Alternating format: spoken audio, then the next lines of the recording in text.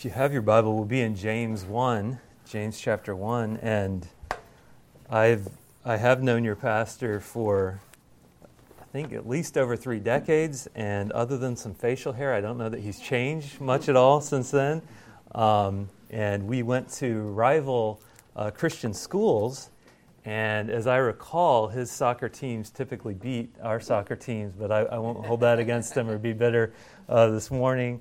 But it really is a privilege and honor for us to be here with you all. And I know a lot of our students made sacrifices from summer jobs to come here and earning the money to come on the trip. And I know a lot of the sponsors, either their small business or their job, they're taking some time off and some vacation because we have been praying for and looking for God's continued blessing on this ministry as we're interconnected with you as a sister church with even Side Baptist in our last name, Morningside and North Hills Baptist, but we've been looking forward to this trip for a long time. So I do want to admit that there are some differences between Texas and South Carolina.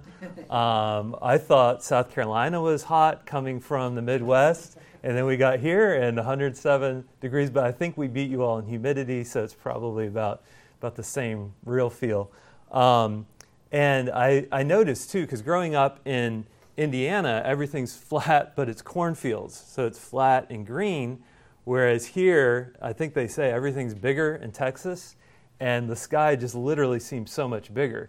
And I remember talking to a woman one time in Dallas who was from my wife's hometown, Raleigh, North Carolina, and I said, so what's the difference between Raleigh and Dallas? And she said, when I go home to Raleigh, I feel like I'm in a green tunnel after being in Dallas this long. And so the other thing is about 20 years ago, in 2002, I was in Abilene, Texas. It was really hot. It was July, just like this.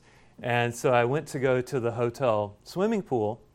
I was about to have LASIK surgery, so I wasn't able to wear my contacts, and I'd taken off my glasses, and I get in the pool for a swim, and I came face to face with the biggest rat I've ever seen in my life. And we were in Dallas a few days later, and I talked to a youth pastor there, and he said, yeah, we call them possum rats. He's like, everything's bigger in Texas, so even the rats are bigger down here. But even though there are differences, obviously, between the states that we're in, as believers, we face the same temptations. And I heard a story about a little white-haired lady who came up to a pastor after a service, which is pretty typical of little white-haired ladies to come up after, and she complimented him on his sermon, and she said, Pastor, that was a wonderful sermon. And if she'd stopped there, it would have been fine. But then she said, everything you said applies to someone I know. So she was literally listening to every application of the sermon and thinking of someone that she knew. And really, isn't that how we often listen to God's Word? We think about how, I hope my wife is getting this, or I hope my kids are getting this, or I hope my parents heard that. And James, in this letter, is writing to Christians who are persecuted, who are dispersed. He says in verse 2, count it all joy when you go through various trials. And if we went around the room like we did last hour, we could all not only tell you where we're from, how many kids we have, what we do for a living, but we could also tell you about various trials that we're going through, maybe related to our work, maybe related to our kids. That we're undergoing, and as believers, we're all going through various trials, but he says that what you need is God's wisdom. What you need is God's Word, and at the end of verse 21, he says that Word literally has the power to save your soul. So this is a powerful Word. This is the Word of God that we hold in our hands, but then he gives this caveat. He says in the next verse, but it's not enough to merely hear the Word. You have to be a what? A doer of the Word. So you actually have to take God's Word, apply it to your life, put it into action. And so that's the first thing we're going to see, is that hearing the Word and not doing it leads to self-deception. Look at verse 22. But be doers of the word and not hearers only, deceiving your own selves. That word hearer has the idea of auditing a class. Did any of you audit a class? Maybe in college or, okay, a couple of us. So for those of you who haven't, all of you rising juniors and seniors, when you rise into college, you can audit a class, which means you don't have to do any of the work. So you don't have to take quizzes, you don't have to take tests, you don't have to turn in projects, you don't have to worry about the final exam. However, you're like, that sounds pretty good. Can I audit all of college? The problem is that class then doesn't count toward the completion of your degree program. So that class doesn't help you earn your diploma. And you can't become a nurse or an accountant or engineer or whatever you're pursuing, whatever degree or career path, by just auditing. So it's informative, it's enriching, but you don't get credit for just hearing. And that's what James is saying here. You can't audit God's word. You can't just be a mere hearer. You actually have to be a doer. Now, the believers that James is writing to were Jewish believers, and so most of them grew up as little kids, and many of us had this experience if we had godly families, learning God's word. So they knew the Torah. They read the Torah. They memorized the Torah. And in a similar way, many of us have opportunities to hear God's word all the time. This week, what holiday did we celebrate? 4th of July, Independence Day, that we as a nation have independence. We have freedom. I have a common ancestor to Davy Crockett, who helped fight for your freedom as Texans, so that we can be free to assemble, to worship, to proclaim God's word openly, and as a result, many of us have access literally to unlimited teaching, Bible teaching, Christian radio, podcasts. We could literally listen to and receive God's word and Christian content 24/7. And hopefully you do that. I mean, hopefully this is something that as you go through the week, you're listening to Christian music, you're reading God's word, as you probably have multiple copies of it in your home. You're listening to God's word. You're listening to Christian podcasts. You're listening to Christian radio. You are consuming God's word. But again, we don't get credit simply for receiving God's word. James is actually going to say that's dangerous. To receive, merely receiving God's word, James is going to say that's dangerous. You say, well, what's so dangerous about hearing God's word? He says the danger is if you hear, but you're just listening and you're never doing, you're never actually applying it to your life, you could actually deceive yourself. So it's easy for us to think, I go to church every Sunday. I serve in my church. It was amazing to hear how every one of you at North Hills is serving in some capacity. And I'm thankful for students in our youth group who are serving in their local church.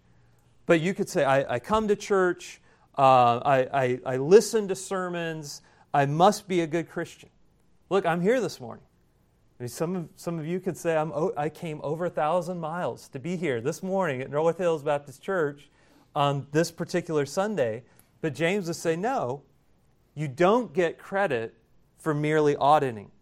If all you do is hear the word and then go out and live however you want, if it doesn't change you, if you're not a doer of the word, you've actually deceived yourself. So James is less concerned with how many sermons you hear, how many classes you sit through, how much you talk about your faith. James is actually going to say, show me your works. You can talk all you want about your faith, but I'm going to see your faith when I see your works. Show me the gospel transforming you into a new creation. Because God isn't impressed with our self-righteousness. God's not impressed with hypocrisy. If you're hearing the word and not being transformed, then he says you're self-deceived. And so he gives us an illustration in verse 23. He says, for if anyone is a hearer of the word, merely a hearer, and not a doer, he's like a man observing his natural face. That is the face you were born with. For some of you, that's a good thing. For others of us, maybe not as good. But it's like observing your face in a mirror. So James says that when you look at your life in the Word of God, through the lens of God's Word, it's like you look in the mirror in the morning. Hopefully all of you this morning, when you got up, looked in the mirror. Maybe you spent a lot of time. Maybe some of you team members are like, this girl or this guy on the team spent too much time looking in the mirror, didn't give me enough time to look in the mirror. But what we do is we get up, and usually we look at our phone, and then we go to the bathroom and we look at our face in the mirror.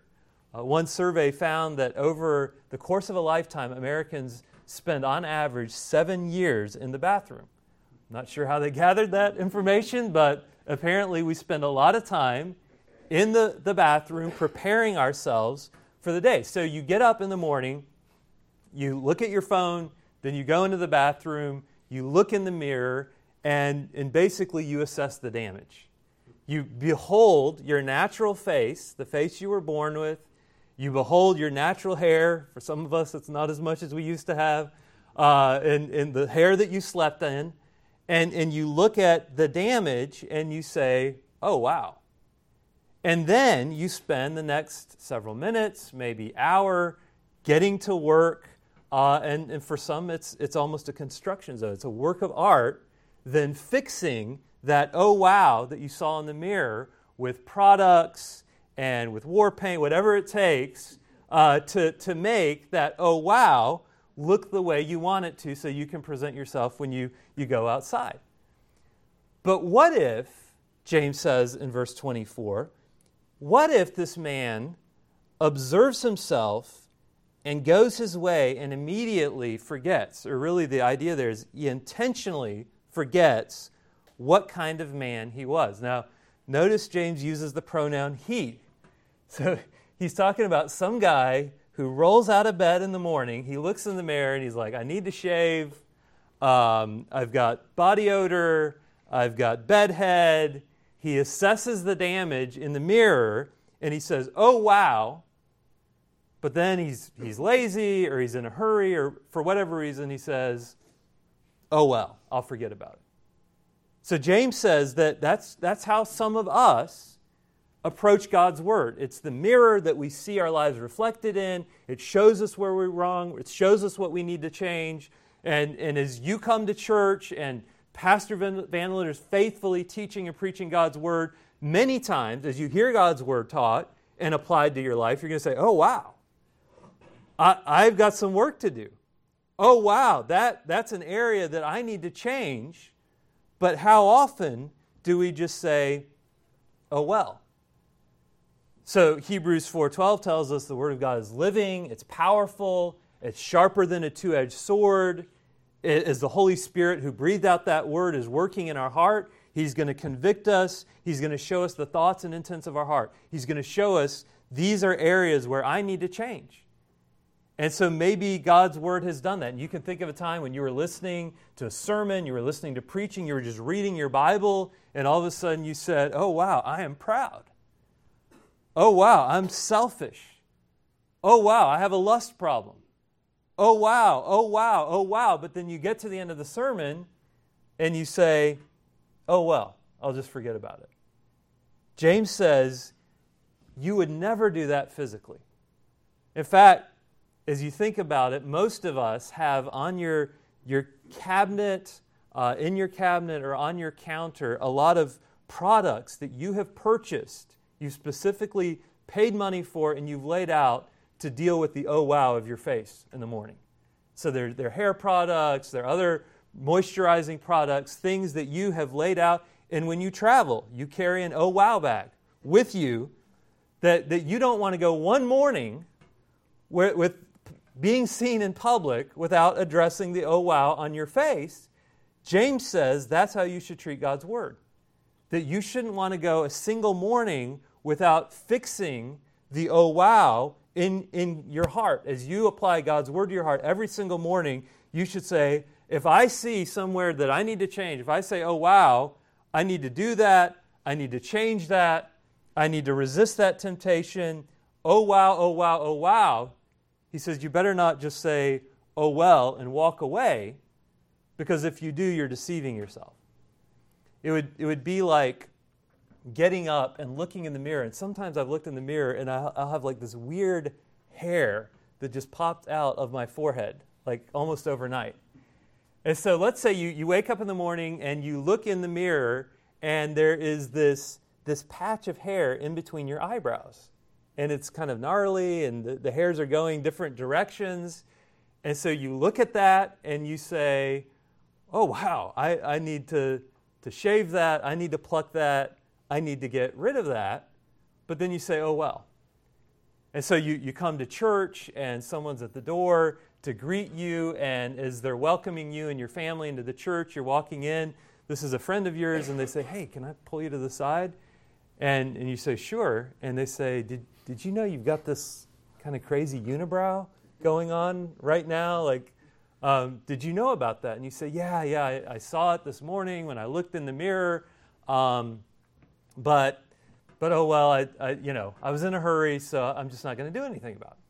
So you come into church and you listen to the preaching, and then you get together maybe with your friends or in a smaller group Sunday afternoon, and one of your friends looks at you and says, did you know you've got this unibrow going on? Like there's some crazy hair in between your eyebrows right now.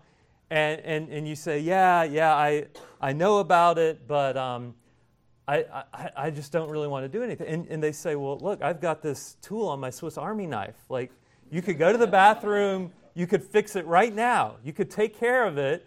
Do you want to do something about it? And you say, no, I know it's there, and I know that people have been staring at me and talking behind my back, and no one's making eye contact. But no, I don't think I'm going to worry about it. And that night, your family, you're having family devotions, and you're gathered around the supper table, and your kids are saying, Dad, can you do something about the unibrow? And you say, no, people think that there's a caterpillar growing on my forehead, and they're calling me Bert from Sesame Street, but I know I should do something about it. Why don't you guys just pray for me? Just pray that I'll be able to get rid of this. And they're like, but Dad, you could go to the bathroom. You've got a razor. You could take care of it right now. Why don't you just go and do something about it? And you say, no, I'd rather people just talk about it and make it a prayer request that I can keep bringing up every week. And James says, look, that's crazy. You're deceiving yourself. Don't just pray about it. Don't just talk about it. By God's help, with the Holy Spirit, repent, make the change, and by God's grace, go the other direction. Do something about that sin. So some of us this morning, we know this is a besetting sin in my life. This is a lust that you're indulging. This is a temptation that you're falling for week in and week out. Maybe it's a habitual sin that you're harboring, that you're feeding. It's an addiction that you're developing. You know it's wrong. You know what God's Word says about it. You know that you should repent, but you just minimize it and make excuses. You try to forget about it, intentionally try to forget about it. Maybe you even admit it's there, and that makes you feel good. You say, well, look, I'm being honest. I'm being transparent. I'm talking about what I saw in the mirror week in and week out to the same group of people. And James says, it's not really honesty. You're actually deceiving yourself. It doesn't matter how many times you say, I could or I should, you have to submit to God's Word. Because hearing the Word and not doing it over and over again, James says that actually leads to self-deception. And then he says, second, the reverse is that hearing the Word and doing it leads to blessing. Look at verse 25. But he who looks, and the Greek word there for looks has the idea of looking intently. Maybe some of you have a looking intently mirror, or your mom or grandma had one of those round mirrors that has a ring of light around it, and it has this magnification that you can look into that mirror and it just magnifies everything on your face. You look at your pores and they look like caves. If you turn it at the right angle, you can look up a nostril and see your brain through this looking intently mirror that is made to show you every single blemish, every single flaw on your face in massive magnified detail. And that's what James says, that's what you should do when you read God's Word. It shouldn't just be this superficial, shallow, cursory glance in the morning just so you can check a box and say, I had devotions. Yeah, I think I was listening to that on my Bible version app. I think I know what it said, but you're not really looking into God's Word. You're not listening and looking intently and saying, how does God's Word apply to my life? You're just basically checking a box. He says, no, you need to look at God's Word like it's a magnifying mirror, like the psalmist who says, search me, Lord, and try me. Take your Word and try me against your Word. Search out my heart against what your Word says. I delight in the law of the Lord. I meditate on it day and night. So the psalmist there is saying, I look at it intently. I'm searching, how does my life line up to God's will and God's Word? Now what's interesting is he calls it the law of what in verse 25? The law of liberty. Now, you say, well, I thought that the Bible was actually narrow and restrictive. When I think of being liberated and free, and this is how the world looks at Christians. They think you people are so narrow, you have this old ancient book, 2,000 years old, and you're trying to live by that. That's narrow and restrictive. That's the opposite of freedom and liberty. But James actually says, no, God's Word and God's law is actually liberty. Now remember too, James, again, he's writing to Jewish people, former Jews who've converted to Christianity, many of whom their religion was all about this outward facade of conformity, that we keep these rituals, we go through these rules, we put up this facade, we look a certain way, we have the little curly Q, sideburns, we wear the right tassels on our clothes, and if we do that, then God will accept us. And James is saying, look, my half-brother Jesus came into the world to establish a new covenant that's internal, that God's law is written in our hearts. Jesus says, I'm going to send the Spirit to live inside of you. He's going to change you from the inside out. So yeah, the externals are going to change, but not from the outside in. I'm going to change you from the inside out. So James says the law of liberty will actually free you internally from the bondage of sin. God's law is liberating. I remember when I was young and Pastor Vandelander and I were PKs in Central Indiana, and I would hear my pastor, my parents, my youth pastor opening God's Word and saying, this is how God defines gender roles. This is how God defines your gender identity. This is how God defines sexual boundaries. This is how you should steward your body. This is how you should steward your money and your time according to God's Word. And then I would look at what my friends were doing and how they were dating and how sexuality was portrayed on TV. And if I wasn't walking in the Spirit, it was very tempting for me to think, this seems so restrictive. This seems so narrow. This seems like we're just slavishly following these ancient words from an ancient time. But now that I'm older and I look back at all of the guilt and the shame and the regret and the brokenness that I didn't have to bring into my marriage, when I look at that, I say, I'm glad I listened to my parents. I'm glad I listened to my pastor. I'm glad most of all I listened to God's Word, that God has designed us for human flourishing. God has designed us a certain way, and as we listen to God's Word, it's actually the law of liberty. It frees us in our finances. It frees us in our sexuality. It frees us in our relationships. It's the Word, it's the law that gives freedom. But we have to be a doer of God's Word. If we refuse to do God's Word, he says you're actually being self-deceived to hear it and not do it. If you say, I'm going to hear it, I'm going to receive it, and let it transform my life, he says that brings blessing. Look at verse 25.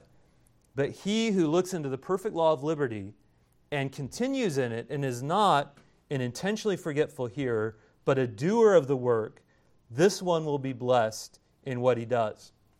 And James here may well have been remembering what his half-brother Jesus, same mom, Mary, different fathers, what his half-brother Jesus said at the end of the Sermon on the Mount, where Jesus says, therefore, whoever hears these sayings of mine and what? Does them, I will compare him to a wise man who built his house upon a rock. So Jesus says, if you want to be wise, build your life on a solid foundation. This is a foundation that will lead to liberty, to freedom, to blessing. Don't just hear Christ's words, but actually do them. I want you to imagine if I started a company and I hire you at first as just an assistant. And so we've got this small local business, and pretty soon the business is growing, it's getting bigger, and at some point it becomes a national brand. And then I say, hey, I really want this to become an international brand. We're going to build a partnership with France. So my family and I are going to leave. We're going to go to France. And as we're going to be gone for a year, in the meantime, I want you to run the company. I want to promote you to be executive vice president. And you look at me and you say, well, I've been assisting you, I've been helping you, but I don't know how to run the company. I don't have executive experience. How am I going to do that? And you say, well, don't worry. I say, I will tell you every single day what to do. I'll send you an email, and that email will have detailed instructions of what clients to meet with that day, of what operations to structure that day, who you should be meeting with, what you should be pursuing. As long as you just follow those instructions, I'll send you an email every single day. You'll do fine. It's remote work. We're post-COVID. This should be easy. You should be able to do this. And so sure enough, I leave, and every day, faithfully, I send you an email, and every day you faithfully open the email, read the email, and reply and say, I got the email. Thank you so much. You assure me you've received the email. And so a year goes by. And after a year, I come back, and my family is getting settled back into our home, and I'm so excited to tell you about the new opportunities in France. But when I drive up to the company headquarters, I notice something's wrong. And I look out, and the grass that used to be pristine and perfectly cut looks overgrown. In fact, it looks like it's been growing for a year, like no one's cut it. And I go up to the doors of the company headquarters, and I go to get my badge to swipe in, and I realize I don't have to use it. The door is actually ajar. It's open. And I walk into the lobby, and everywhere I look, there's trash, there's a mess. I go to the receptionist behind the counter. She doesn't even notice me. She's playing Candy Crush on her phone and listening to music on AirPods. And I'm wondering what is going on. And so I take the elevator and I go up to the executive wing, and I walk into the executive vice president office that we had just put your name on the door before I left a year ago. And you are sitting at the desk with your feet propped up next to the CFO, playing video games on a big screen on the wall. And I walk into the room and I say, what's going on? And you turn around and you're kind of startled and you say, what do you mean? And I say, well, I mean, what's happened? Have you been maintaining anything that I've asked you to do while I was gone? Did you get my emails? And you just look at me almost confused and offended, and you say, yeah, I got your emails. Don't you remember every time you sent me an email, I replied. I got all of your emails. In fact, those emails, I knew they must be important to you for you to send those every single day. I had the whole team would gather together, and we would read through every single one of your emails. In fact, that's how we would start the morning, was reading from your emails. We knew this was so important to you, we actually broke up into small groups. and we studied your emails, and we discussed the emails that you wrote. I mean, there was some really good stuff in there. And then you say, actually, I don't want to brag, but some of us memorized sentences of your emails. And some even memorized whole paragraphs of the emails. But we would memorize them by date and by subject line. And I mean, people could just recall those paragraphs from your emails. We even set up email quiz teams, and we would quiz each other on the emails that you'd sent. And I say, okay, that's good. You got my emails. You read my emails. You understood them. But what did you do about them? And you kind of shrug your shoulders and you say, do about them? We didn't do anything. Jesus tells a similar parable in Luke chapter 12. He says there was a master who set up his steward over his whole household, his whole company, and then he leaves. And Jesus says in verse 43, when the master comes back, he says, blessed is that servant whom his master will find so doing when he comes. Hearing the word and doing it leads to blessing. And then Jesus concludes, for everyone to whom much is given, from him shall much be required. As I look at this church family that God's called together, I'm so thankful for believers who are assembling together even after COVID, that every Lord's Day you are coming together with your children, with your families, you are assembling and you are hearing God's word faithfully preached, faithfully taught by Pastor Van Delinder, Sunday in, Sunday out. I'm thankful as I look out for husbands and fathers who are faithfully teaching the word to your kids. You're opening the word and having family devotions, having a time of family worship. You're teaching God's word to your kids. James would say, that's wonderful, that's great. As believers, we need to gather, we need fellowship, we need to hear God's word, but then we need to take one more step, and that is we need to actually do it. That if we don't do it, we're being self-deceived. Because he knew that, again, his half-brother, Jesus Christ, was the Son of God who died and rose again, not to make us good readers, not to make us good hearers, but to actually transform us into new creations. And James says for that to happen, you can't be just a hearer, you have to be a doer. The only way that you can do what God demands is because of what Christ has already done. It's when we, by faith, actually receive that transforming grace that Christ has enables us to become these new creations. It's because of the gospel that we have the ability to walk in wisdom from above. It's because of the gospel that you can be a doer and not a hearer. And so I would encourage you this morning, as you hear God's word, as the Holy Spirit works in your heart, submit to the Holy Spirit. Listen to his conviction. Listen to his work, and let him change you. Be a doer of the word, not a hearer only. Let's pray. Father, I pray that you would help us not to be self-deceived. And so often, Father, we see a culture around us that is so anti-Scripture, anti-your word, anti-your Son, that we often think as long as I'm opening my Bible, as long as I'm attending church, as long as I'm hearing the word, that's enough. But Father, help us not to be self-deceived. Help us not to merely hear the word superficially. Help us to stare intently at it. Help us to abide in it. Help us to delight in it. And we pray that your Spirit would work in our hearts, would change us to become more conformed to the image of your Son through your word. We pray that you would help us to be doers of the word, not hearers only. We pray this in your Son's name. Amen. We invite you to remain bowed.